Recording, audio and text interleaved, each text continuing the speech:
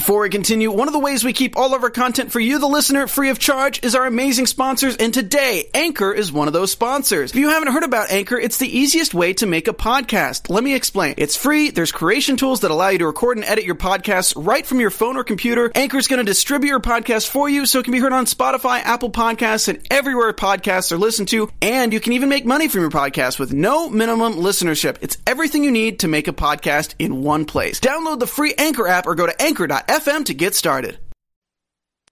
You're listening to the AfterBuzz TV Network, now the largest new media platform on the web, and your number one source for after-show entertainment. Very good, Dean Johnson.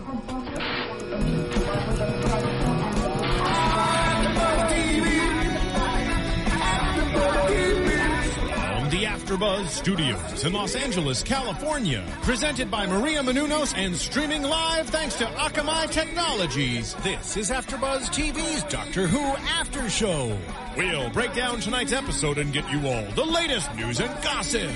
And now, another post-game wrap-up show for your favorite TV show. It's AfterBuzz TV's Doctor Who After Show. Hey there, Whovians. You know what time it is. You just watched the Doctor Who 50th anniversary special, and you want to talk about it. So we are here at AfterBuzz TV doing the Doctor Who After Show. I am Matt Lieberman. Unfortunately, my intrepid co-host Jenna Bush could not join us this evening.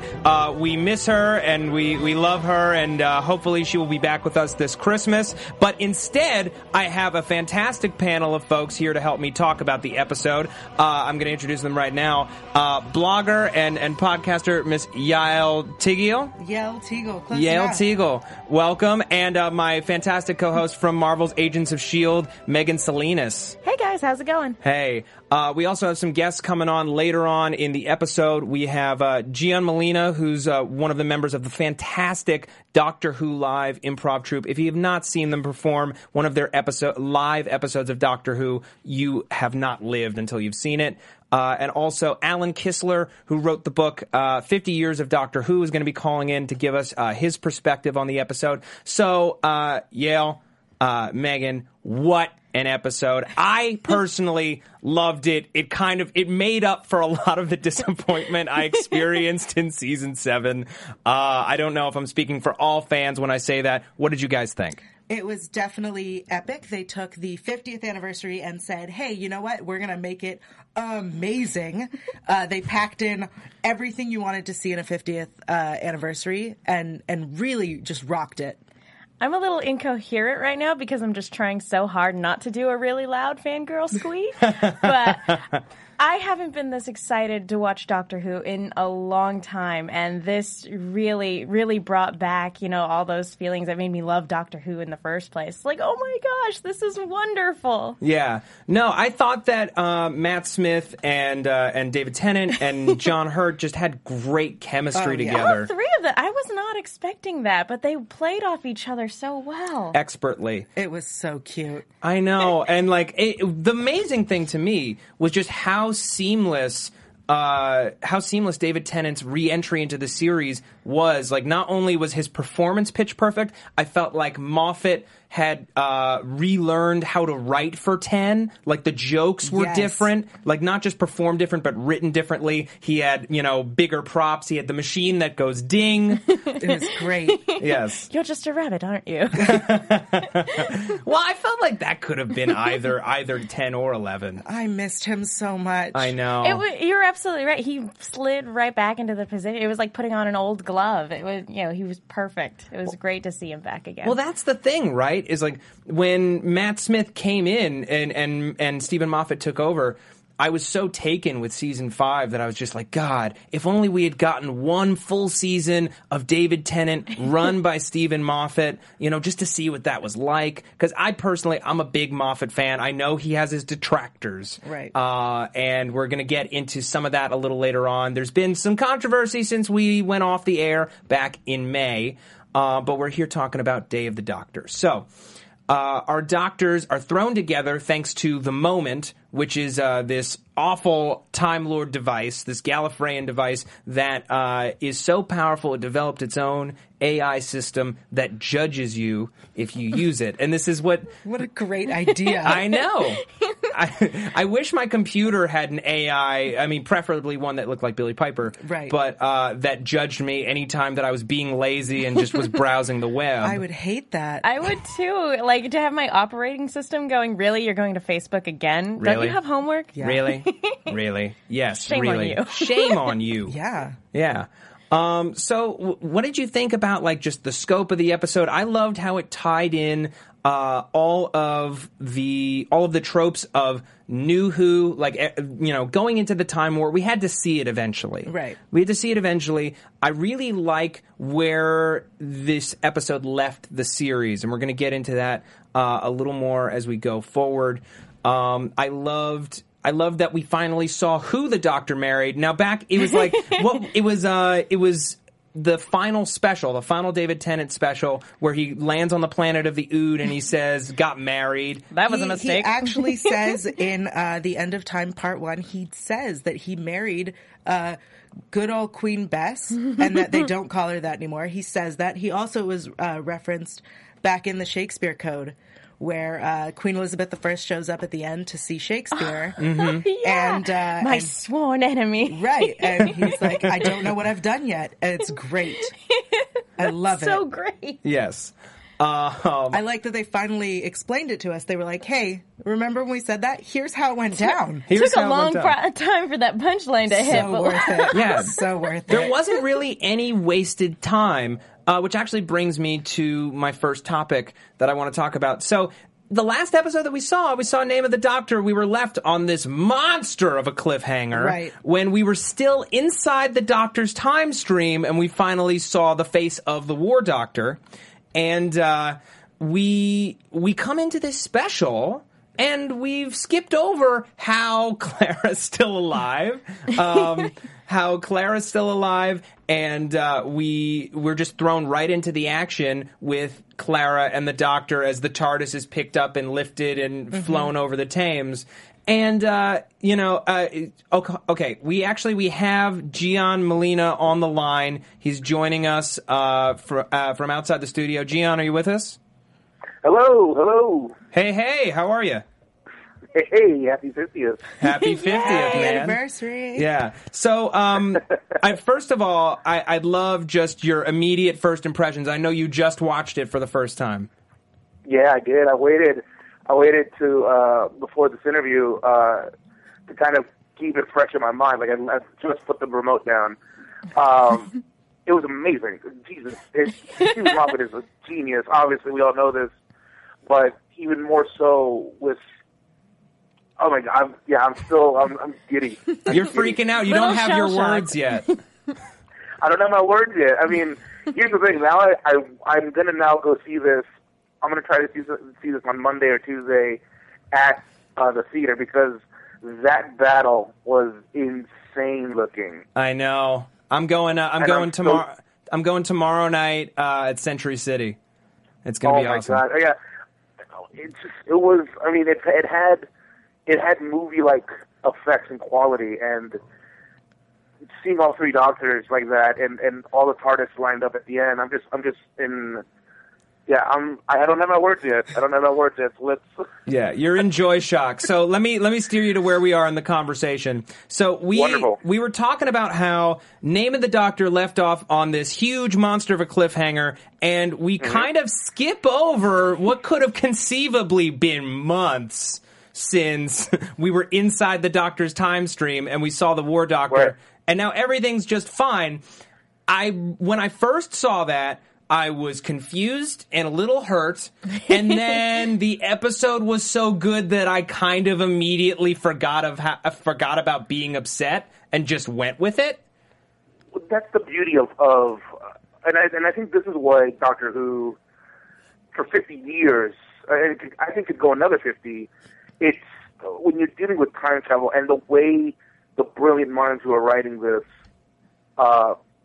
play with time and play with the concept of time locks and alternate universes can forgive a lot of that stuff. And also, you're not missing out on anything. It all will make sense, or all will calculate at the end. And this episode, especially magically, used time travel in a way where, we didn't care where it left off. We picked up immediately right there.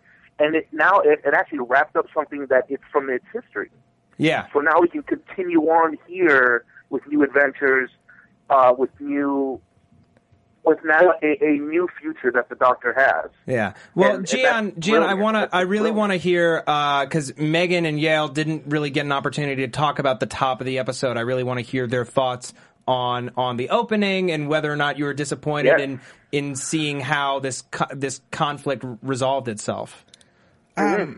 I first want to just point out that Clara was writing the words "no more" were on her whiteboard. Yeah. In the way beginning. Yes. Super subtle. I just wanted to point that out there, which made me fangirl squee inside. But I think that yes, there was a lot that was left open from the last episode. I think we're going to eventually get, hopefully, there.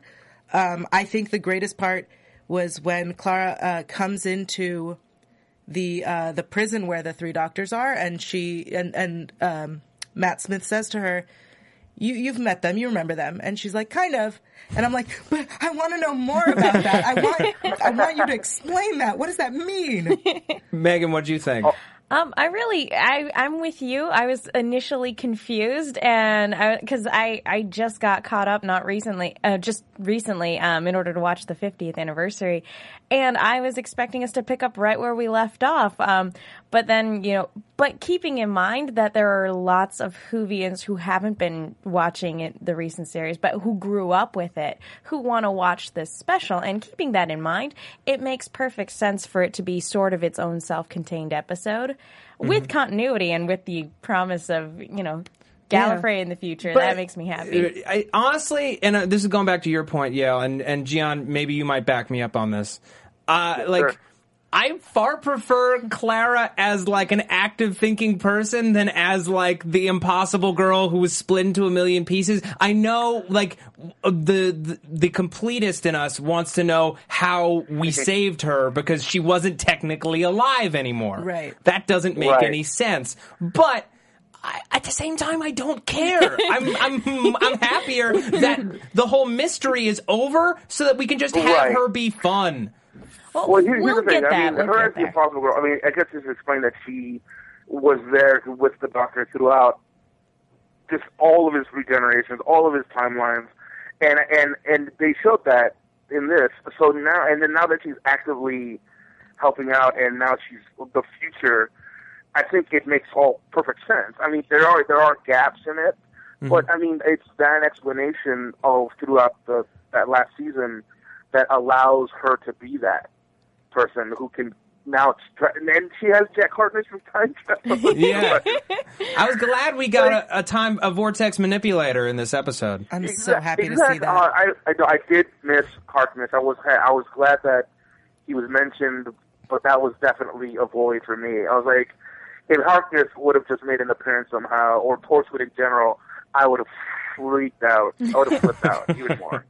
I know. Well, every fan has their dream scenario of the episode where Eccleston was there and Harkness was there. And that's all I really want in life. I know. Eccleston and Harkness. It's really hard because with all the expectations, it's really hard because we all have what we wanted the episode to be and what the episode actually is. And what it is really great. But I feel I'm afraid that people, because it wasn't what they wanted it to be, it wasn't that. I forgot about every dream I had, with the exception of Eccleston. With the exception of Eccleston, because I never could have imagined the episode that we got, and it was so great. Yes. Agreed. And here's the thing, I bring up Jack Harkness only in hindsight now talking about it, but at the time I was just happy his name was said, and I was still just on board for the ride. I wasn't like, oh, he's not there. It was nice to get the nod. I was in the moment. Yeah. I actually really like that they explained where the vortex manipulator went, because the last time we saw it, River got it from Dorian. From Dorian? Right. Yeah. Yeah. Right. So we know where it ended up. That's nice. Yeah, that is nice. We don't always get that kind of closure on Doctor Who. I feel satisfied. That was wonderful. Yes. I also love how they use Billy Piper. Like, yeah, well, I'm glad that like the way that Rose was used, or the image of Rose was used. Right? I thought that was really intelligent. Because that's the thing. This whole episode could have been so clunky. It could have. Stephen Moffat smoothed over so many potholes on the way to doing it. Because you watch any of the classic crossover episodes, and don't get me wrong, I love them, but to explain how the Doctors all come together makes no sense. In this episode, using the moment as a device to bring them together, a device so powerful that it effectively could merge time streams and overcome paradoxes, it made it make sense and allowed us to just have fun. Well, I love that you know how like the time vortex is a living thing, like we wanted to use something from the Doctor's memory, but instead it used something from the future. Yes. Like that current Doctor didn't know Rose, so it was trying to communicate to the Doctor as Rose, thinking he would know who her. The person is. Right. But as the moment said, I often get those two things confused. So it was her loss, our gain, or really her gain too, because she picked the right future for him to see. Right. And that's great, too, because the very next incarnation is Eccleston, and who's one of the first people that Eccleston meets is Rose Tyler. So it's like, okay, it's all coming together And now. Considering that the War Doctor died not like at the end of this journey, she wasn't that far off. She was, maybe 20 years off. We don't know how many years Eccleston's Doctor spent flying around and saving people and just being sad before he met Rose. We know that when he meets Rose, it's the first time he looks in a mirror and sees his new face. Oh, so then it could be the next day. Yeah. He also did have plenty of time to go and save a family from the Titanic and do other adventures. Minor detail. So he didn't see a mirror for a few days. Yeah, I'll allow it. 3 days. 3 days. Okay, the 3-day rule of Doctor Who is Eccleston at 3 days before he met Rose. Right. Settled. I do. Mystery solved. I want to say I think that it was really smart of Moffat to use Billy Piper as that character and not, because I know that lots of fans were saying, oh, well, if both Ten and Rose are back, that means we're going to go to the alternate universe and it's going to be the human Doctor. Right. And I'm so glad they didn't do that. It's so much. Agreed. As disappointed as I was that it wasn't Rose, it was still interesting and wonderful. And the no more dance that she did with her little no more. And I'm also glad that they didn't do like a reunion with Rose and Ten. If anything, he just went bad wolf. Where'd you hear that? Like, how do you know about that? Yeah. And that was it. Well, that's the thing. It wasn't like... Yeah. Yeah. Well, that's the thing is the season 4 finale is still controversial, and it takes a smart showrunner to realize, don't touch that with a 10-foot pole. Mm-hmm. Let's exactly. Chapter is ended. And I think, honestly, your opinion about whether or not you wanted to see real Rose versus, this being potentially smart depends on, how important Rose is to you as a character. A lot of people, Rose is their favorite companion of all time. Right. Personally, I'm a Donna guy. I think Donna was the feistiest and the finest companion, at least in the modern era. Donna and Martha are two of my favorite companions, and I want more Harkness in there, obviously. But I love that they kind of pay homage to Billy Piper's character. Totally. Through this. Yes. It's not Rose, but it's the image of Rose, and it still has that personal connection to the Doctor. And Billy Piper was a huge entity in this new regeneration of Doctor Who, in our time right now. And so I love that they could celebrate the 50th with kind of being like, thank you, Billy Piper, for being Rose and for being such an important character, and still, move on. We don't have to go back and kind of bring back the character. Yes. The image of the character is there. Yes. And that's all we need. That's all we need. Gian, I want to thank you for joining us tonight. I unfortunately have to let you go because we got Alan calling in a little bit. But I love Doctor Who Live. I'm a huge fan. Can you tell us and the folks at home where they can find you, where they can see you guys. Yeah, you can find us on, well, just to kind of keep in touch with our dates, you can follow us on Twitter at Doctor Who Live LA, or on Facebook at Doctor Who Live LA as well. And we're going to be performing at LostCon this coming Friday after Thanksgiving. So if you guys are going to LostCon, you'll see us there. And then we have a lot of cool things planned for December and 2014. And yeah, if you mention AfterBuzz, you guys get a 2-for-1. So that's going to be a 2014 year-round deal for everybody, because I love AfterBuzz and I love especially this show. So thank you very much, Gian. Thank you so much, and hopefully I'll see you around. Wonderful, brother. All right. Goodbye, everybody. All right. Take care. All right. Big thanks to Gian Molina. I just want to take a quick second before we continue with our show here to mention iTunes. Folks, thank you so much for all of you who in the past have reviewed the Doctor Who show on iTunes. It's a big, big part of what makes our show searchable. It's what makes us one of the best, if not the best, Doctor Who podcast on the web. If you have not done so and you want to support us here at AfterBuzz, we do over 60 shows a week, all for free. We don't get paid. We do it for you, the people. So if you want to support us, please go to iTunes, slap us with a 5-star rating, and let us know what you love about the show, what you think we could do better, what you're looking forward to with the next season and with the Christmas special. We can barely contain ourselves with the excitement. Please, please do so. If you do not have iTunes, then hit us up on the YouTube, hit us up on the Twitter. We want to know what you think about the show. And if you don't have either of those options, you can always email AfterBuzz TV and let our bosses know how good of a job we do. You can email them at info@AfterBuzzTV.com and subject line Whovians Unite, and let them know what a glowing job we did. Fantastic. Now, I want to let everyone know we are a little crunched for time tonight. Sunday is the busiest night at AfterBuzz TV. So obviously we're not going to be able to touch on everything that we want to in this podcast. We are going to be doing an Adventure in Space and Time centric podcast hopefully this week, and we will touch on more of these topics during that show or during the Christmas special. I don't know. Anyway, back to the show. I want to talk about the Zygons. When they were first announced, I was pretty underwhelmed. I'm like, really? The Zygons? That's what you're going to pick for the 50th anniversary special? Why do I care? They were great. I mean, they were like, I loved the costume, like the effects, they were very smartly updated from the old versions from the older seasons, and I thought they packed a level of menace that I did not expect from them, honestly. What did you guys think? Well, this is the first time I haven't gotten to watch as much Classic Who as I would like. So this is the first introduction to the Zygons that I've ever seen. But I'm with you. When I started hearing that, I was like, oh, come on. I was fingers crossed for the Cybermen, because I'm a big Cybermen girl.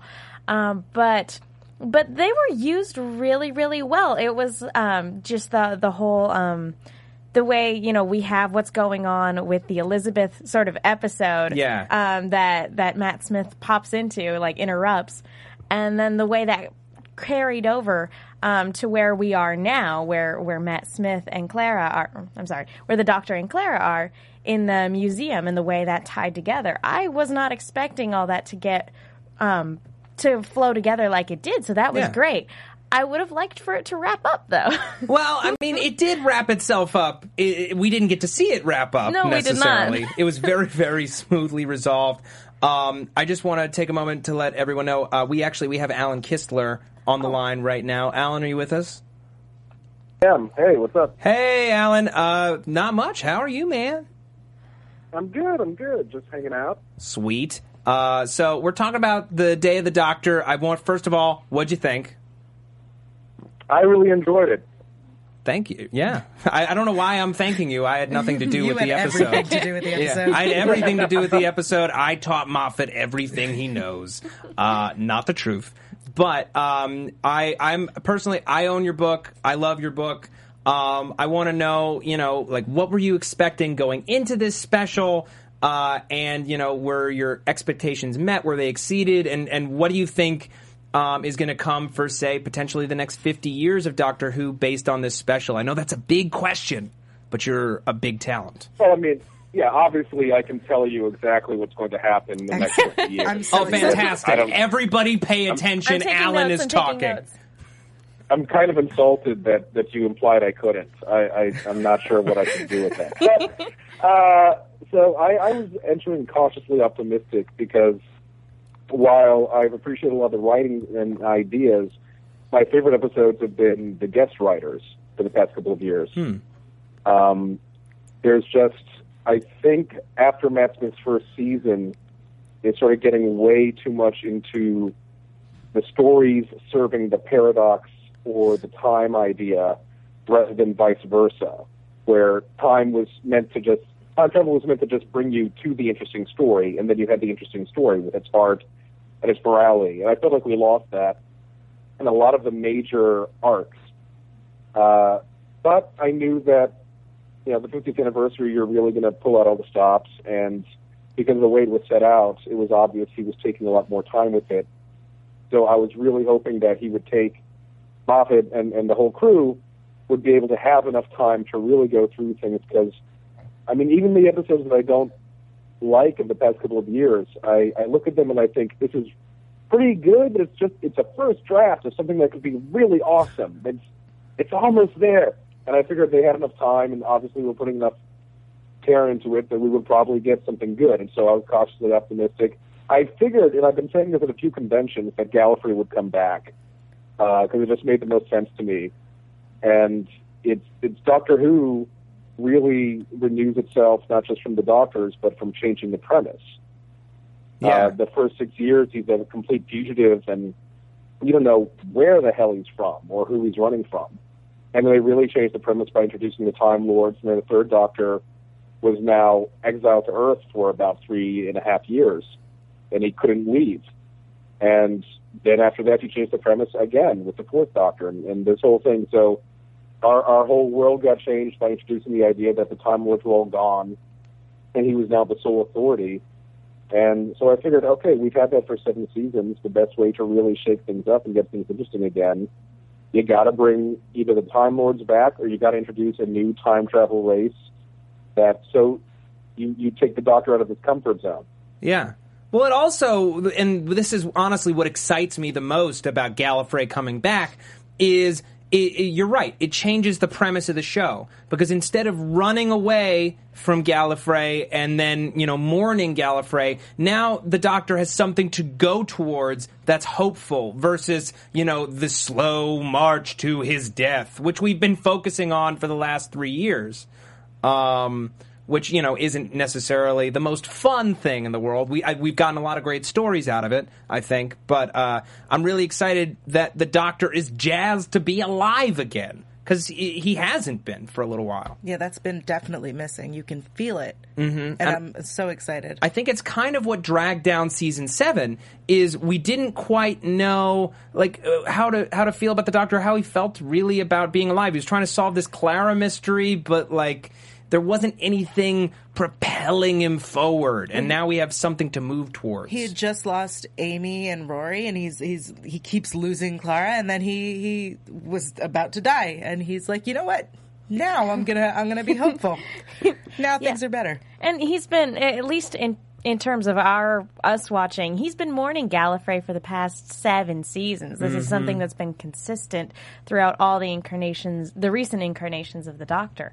And so this is a real shift, and it is very hopeful and very exciting, and I'm very excited talking about it. Yeah. There's also a nice callback to Sidney Newman back in '87.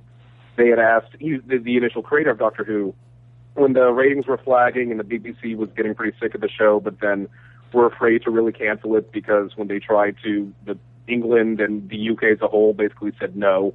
They went to Sidney Newman and asked, what are some ideas that maybe you have to revise the show and make it fresh again? And he gave them a memo of, these are what I will do if you bring me back as producer. And the very first note was, the Doctor needs to get back to Gallifrey, but something's preventing him. So the Doctor will be searching for Gallifrey, and this will be a whole new thing because up until that point, he was running from Gallifrey or trying to avoid the Time Lords because they were jerks. And And so this is kind of going back to that concept. Sidney Newman's memo also suggested that the Doctor become a woman. Hey. He thought that was totally possible and overdue. It is overdue. It's still overdue. Agreed. Yep. Weird. Still overdue. Alan, do you have any thoughts on Peter Capaldi or what you think is going to be coming up in the Christmas special? I personally, even for just like that hot second, the passion and fury in the eyes literally made me rise from my seat, and I ran around my friend's apartment for a solid 30 seconds. Yeah, I was in the theater in Times Square watching the simulcast, and which sounds like a humble brag now that I think about it. I apologize. A little bit. I'm just watching the simulcast, no big. It's all right, I'm jealous. But I'm trying to paint a context here where, so you're surrounded by all these people and you've got the whole team up happening, and there's sort of this like, oh, this is so sweet, oh, and they brought everyone back, oh, and there's like polite applause, like, oh man, we all feel like a hug, and oh my God, Capaldi!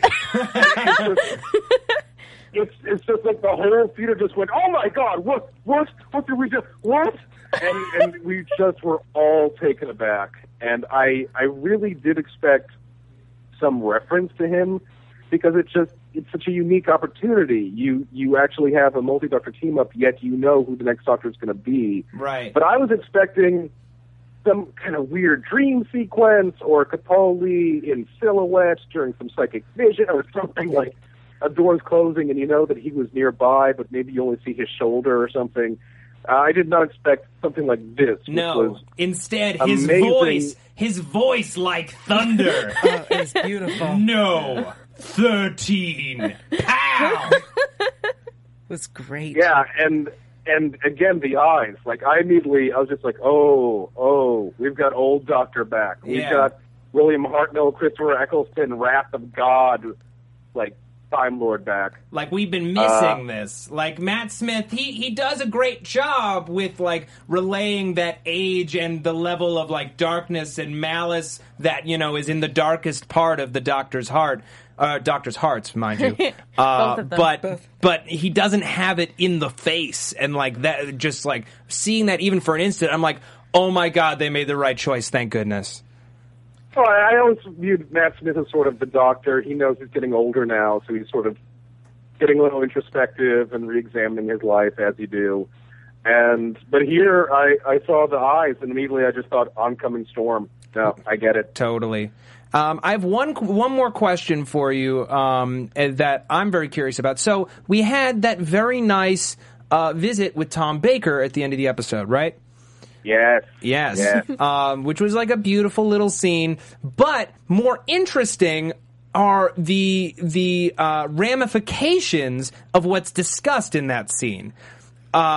He says, as you get older, you're going to go on a farewell tour, but just your favorites. You know, basically just play the hits. But we never really have ever heard of the Doctor being able to revisit past regenerations before. And we also know where the Doctor is going to be buried. We also know that because of the War Doctor, Peter Capaldi is technically the 13th Doctor. Right. What do you make of this in terms of canon and ruling, or is this just some sort of fever dream that we're going to have to swallow? Matt Smith just went a little crazy because he was so delighted to be happy. No, I totally took it as like, okay, so this is a possible future. You know, it's definitely not the necessary future. He himself says, this is your choice. You choose your destiny. And if anything, this episode was basically, and it's pretty much epitomized in Peter Capaldi's eyes, screw you, destiny. We choose our own path. So this is a possible future of a Doctor who, goes on. And I took revisits old faces as he might revisit his own old form. Yeah. And this is a Doctor who, through some means or another, as has happened once before with the Master, broke the 13th life rule, or had it broken for him, who knows. Yeah. And is older now and retired and feeling sentimental, decided that maybe his fourth personality was kind of the most fun and would be the most fun to be a museum curator in, so why the hell not? I adored it. I thought it was a wonderful thing. And he points out himself, it doesn't really matter, does it? Yeah. This is a show that engenders imagination, and you should wonder. There's also a beautiful tie-in with the Bells of St. John episode. You saw one of Clara's kids that she's looking after is reading Amy Pond's book. Yes. Snow Falls, I think it's called, right. And you can get that as an ebook. And if you read it, it's about a girl who meets some interesting people and a magical cat. And one of the interesting people she meets is a museum curator who's only known as the curator and is clearly based on the Doctor. Whoa. Okay. Looks like I know what I'm reading next. Yeah, right? It looks like I got something for Thanksgiving weekend to do. Mm-hmm. Alan, I want to thank you so much for joining us. It's been a real pleasure. Can you tell the folks at home where they can find your book and where they might be able to find you online? You can find Doctor Who, A History on Amazon, Barnes & Noble. Ask local booksellers for it. The audiobook narrated by myself is available through Amazon and other places and audible.com. I am on Twitter constantly at Sizzler Kitzler, Kistler. I'm also on Tumblr, and I have right now on Wired.com in the Underwire section, you can find a piece I just recently did on 10 ideas and stories that Doctor Who decided were just too weird to air, and including that the Master was originally supposed to be a woman. And also I have coming soon to Wired annotations on Day of the Doctor, going through all the references and what characters were originally seen in tie-in media and stuff like that. Great. Well, definitely tweet that at us. We'll tweet that out to our followers. I'm very excited to read those annotations. Yeah. Thanks very much. All right. Take care, Alan. Thank you. Thank you. Thanks. Cheers. All right. I just want to take a quick second and throw a shout out to Soaring Chris 137, who is watching us live. He tweeted at us during the show about the top of the episode. He said there is no mystery. When the Doctor came in, it was highly implied that he was an anchor to the real world, addressing the end of the name of the Doctor. So, like, okay, in grabbing Clara in the time stream, he was bringing her back. Hence, we have resolved this. Doesn't necessarily resolve the TARDIS that they broke getting to Trenzalore, but we'll leave that for another day. Another tweet that he sent out to us, he said he feels that they should have excluded Capaldi because that almost implies that he will be the last Doctor. I understand that thought, Soren Chris, but I have to say, he's so cool, I don't care. So I'm glad that we did get him. We are short on time, however, so I just want to get your thoughts on the Christmas special, you two, and then I want to talk about a bit of controversy, Moffat-wise, that I was alerted to in the 6 months since season 7 ended. So what do you think is going to happen in the Christmas special and beyond? Christmas special, I believe that we will get an answer that may be a little different than what our friends on Twitter think to where we left off. Mm-hmm. I think we're going to get to see how things are going down, how we got out of Trenzalore, how we got to Trenzalore, more so, the battle. I think it's going to be similar to the Pandorica, where all the different villains show up, and they're like, hey, we came to attack you again. Because it worked so well the last time. Yeah, that's my theory. Right, and he's so pissed off that they all came and ganged up on him that he becomes Peter Capaldi. That would be amazing. Right? Like, he's Rage Doctor. Something's got to piss him off. Megan? Goodness, yeah, I'm with you. It feels like it feels very similar to the Pandorica in that, you know, this sort of super Legion of Doom, you know, of the Doctor Who universe is gathering on Trenzalore.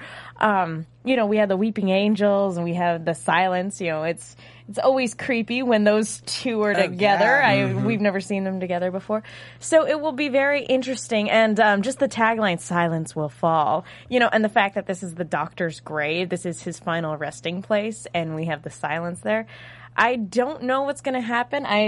We're obviously going to get what happens on Trenzalore wrapped up and everything, and that's going to get taken care of, obviously. Yeah. Because and also the Silence will fall mystery, which is 3 years in the making, for crying out loud. So I'm excited to see that potentially finally be ended. The thing that I'm most excited about, with Gallifrey coming back is we had very, very slyly, towards the top of the 7th season, we were introduced to the Shakri, which are, it's a Gallifreyan story that parents tell to their kids before they put them to sleep, if I'm remembering correctly, of this alien race that judges whether or not a race has a right to exist. And the Doctor always thought they were a myth, and then as soon as we saw them, the episode was over, and then we haven't heard anything about them since. I totally think he's going to find Gallifrey and bring it back, and then as soon as the Shakri find out that Gallifrey's back, they're going to try to wipe out Gallifrey. And then he's going to have something to fight for again. Exactly, which is going to be totally boss. Okay, so I read some articles over the course of the 6-month break, and in also talking with my two lovely co-hosts, there's a portion apparently of the Doctor Who fandom that feels that Stephen Moffat is a bit misogynistic in how he writes his episodes. This was news to me, and it caused me to kind of revisit a lot of what we've seen. I feel like you guys both have strong opinions on it, and I just wanted to address it just because it was such a surprise to me that I'd overlooked it, because I consider myself a feminist, and I love this show because we have such strong female characters. I thought in this episode, while they didn't get enough to do, because it was a 3-Doctor episode, how are you ever going to give the companion enough to feel like it's an even amount? I still thought Clara had stuff to do, and she's still very heroic. What do you think? I think the first 2 times we met Clara, she was this feisty girl who would fight, who was smart. The first time we met her, she was a genius. We loved her in both of those. And then after that, something happened. It's a different Clara in a different time with a different Doctor-ish. That she's this weak, dumb. The first time we really meet this Clara, she doesn't know how to use the internet. Yet the first time we met Clara, she was the genius who erased the Doctor from the Daleks' history. Yeah. So in this episode specifically, I feel like Moffat may have said a few things that or written a few things that could have come off misogynistic. Do you have examples? And you totally just blew my mind, and I'm going to come back to what you just blew my mind about, because there was and anyway, please continue. The examples that I have in this one is first when Queen Elizabeth I is explaining how she defeated the Zygon, where she says that they thought that she's a weak and feeble woman, and therefore she killed the weak and feeble woman.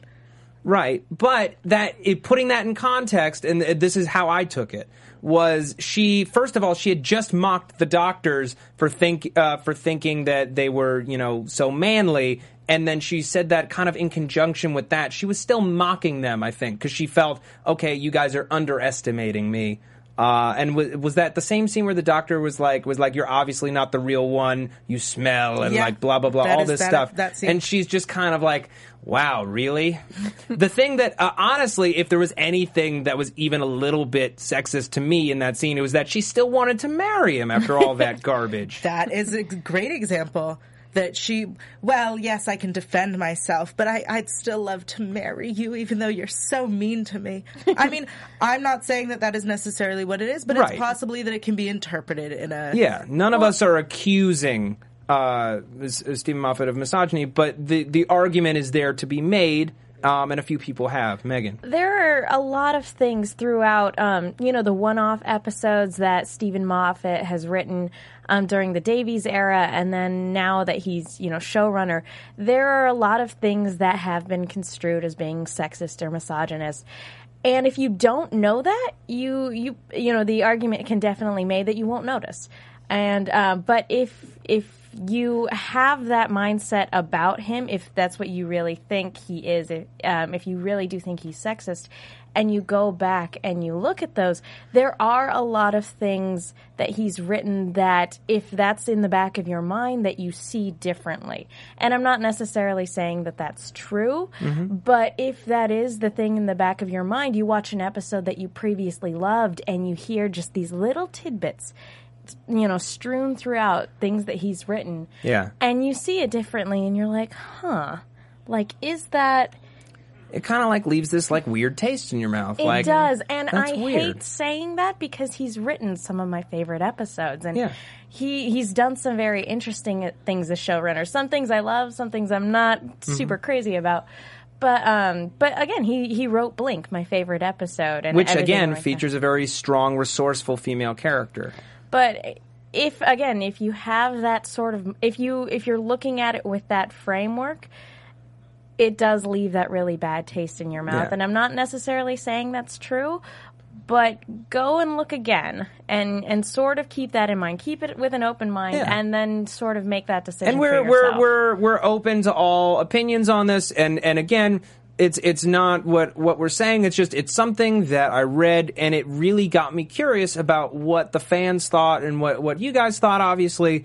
And what you said, Yale, that kind of like blew my mind a little bit. Mm-hmm. So all of the second half of season 7, Jenna, my co-host, and I, we were just dumbstruck. We were like, we love Clara and we love her chemistry with Matt Smith. Why do we not like her in this episode? Why do we not like her in this episode? And it happened over and over and over again. And you're right. She was stripped of a lot of what made her amazing, which is her resourcefulness, her brilliance, her toughness in the face of danger. But once you view it in the context of Name of the Doctor, where those are pieces of Clara that were designed to save the Doctor that had been scattered throughout time, versus a girl who had been living a pretty normal life up until she met the Doctor. She hadn't really learned those skills yet that she was in her timeline later able to use in our timeline we saw first. So like we got to see her at her best, and then we had to watch her evolve to that again, which made her kind of boring. And disappointing. Yeah. I think also in this episode, what did she do? She opened a door that wasn't locked. She got the vortex manipulator before the Zygons. Oh, okay. Okay. And she convinced the doctors not to blow up Gallifrey. But again, that is a note that has been hit on this show many, many times. Star whales, etc. Mm-hmm. But still, she played a crucial role. I will admit she didn't get the most material to deal with, but we had 3 doctors to deal with. So again, not our perspective per se, but it's a conversation worth having. I don't think that he's misogynistic. I do think that that the writing isn't always the most balanced. I'd like to throw out the other quote that we Sure, had. Please. It was John Hurt's doctor says to Clara that he hopes that he's half the man that she is. Which I don't see that as bad, but I leave it up to the audience. I just sound off in the comments. All right, so we have to wrap this up. I want to thank you both. I know. We are so crunched for time, and we're delaying another show. We will continue this discussion and talk about more of the things that we love. Talk about Zygons. Talk about funny quotes. Talk about all the little bits that we loved when we talk about Adventure in Space and Time. Hopefully this week I will tweet out the exact time that we will be recording that. It will hopefully be dropping pre-Thanksgiving. If not, it will be dropping sometime next week. And I just want to reiterate that this episode was so awesome and so wonderful. I feel like this last bit of conversation kind of dragged the mood down, but on the whole, we effing loved this special. It was epic. And I'm sure that you did too, and I want to hear all about it from all of you, and so do my co-hosts. Yale, where can the people find you on the internet? On the internet, you can find me at yale.tv, that is YAEL.tv, and on Twitter at YaelTygiel, YaelTygiel. All right, and Megan, where can the people find you? You can find me on the AfterBuzz show for Agents of S.H.I.E.L.D., which is a lot of fun, and you can also find me on Twitter at TheMenguin, and that's TheMenguin. Fantastic. And I just want to throw a quick plug to our dear friend Jenna Bush, who is not here tonight. Follow her on Twitter and show her some love. It's at Jenna Bush. That's JennaBusch. And you can find me on Twitter at Matt Lieberman. That's MattLieberman. You can also find me here on AfterBuzz TV on the Sleepy Hollow, Marvel's Agents of S.H.I.E.L.D., Sons of Anarchy, and now Almost Human after shows. If you haven't checked that show out yet, 2 episodes have aired. It's still early. You can jump on. It's cool. It's about androids and cops, and Carl Urban's in it, and it's pretty kick butt. I highly, highly recommend it. thank you both so much for joining us. Big thanks to Gian Molina, Alan Kistler. We will be talking more about this show in the coming weeks, and we cannot wait for the Christmas special. Please, please come back for that. Thank you to all the Whovians. Good night. From executive producers Maria Menounos, Kevin Undergaro, Phil Svitek, and the entire AfterBuzz TV staff, we would like to thank you for listening to the AfterBuzz TV network.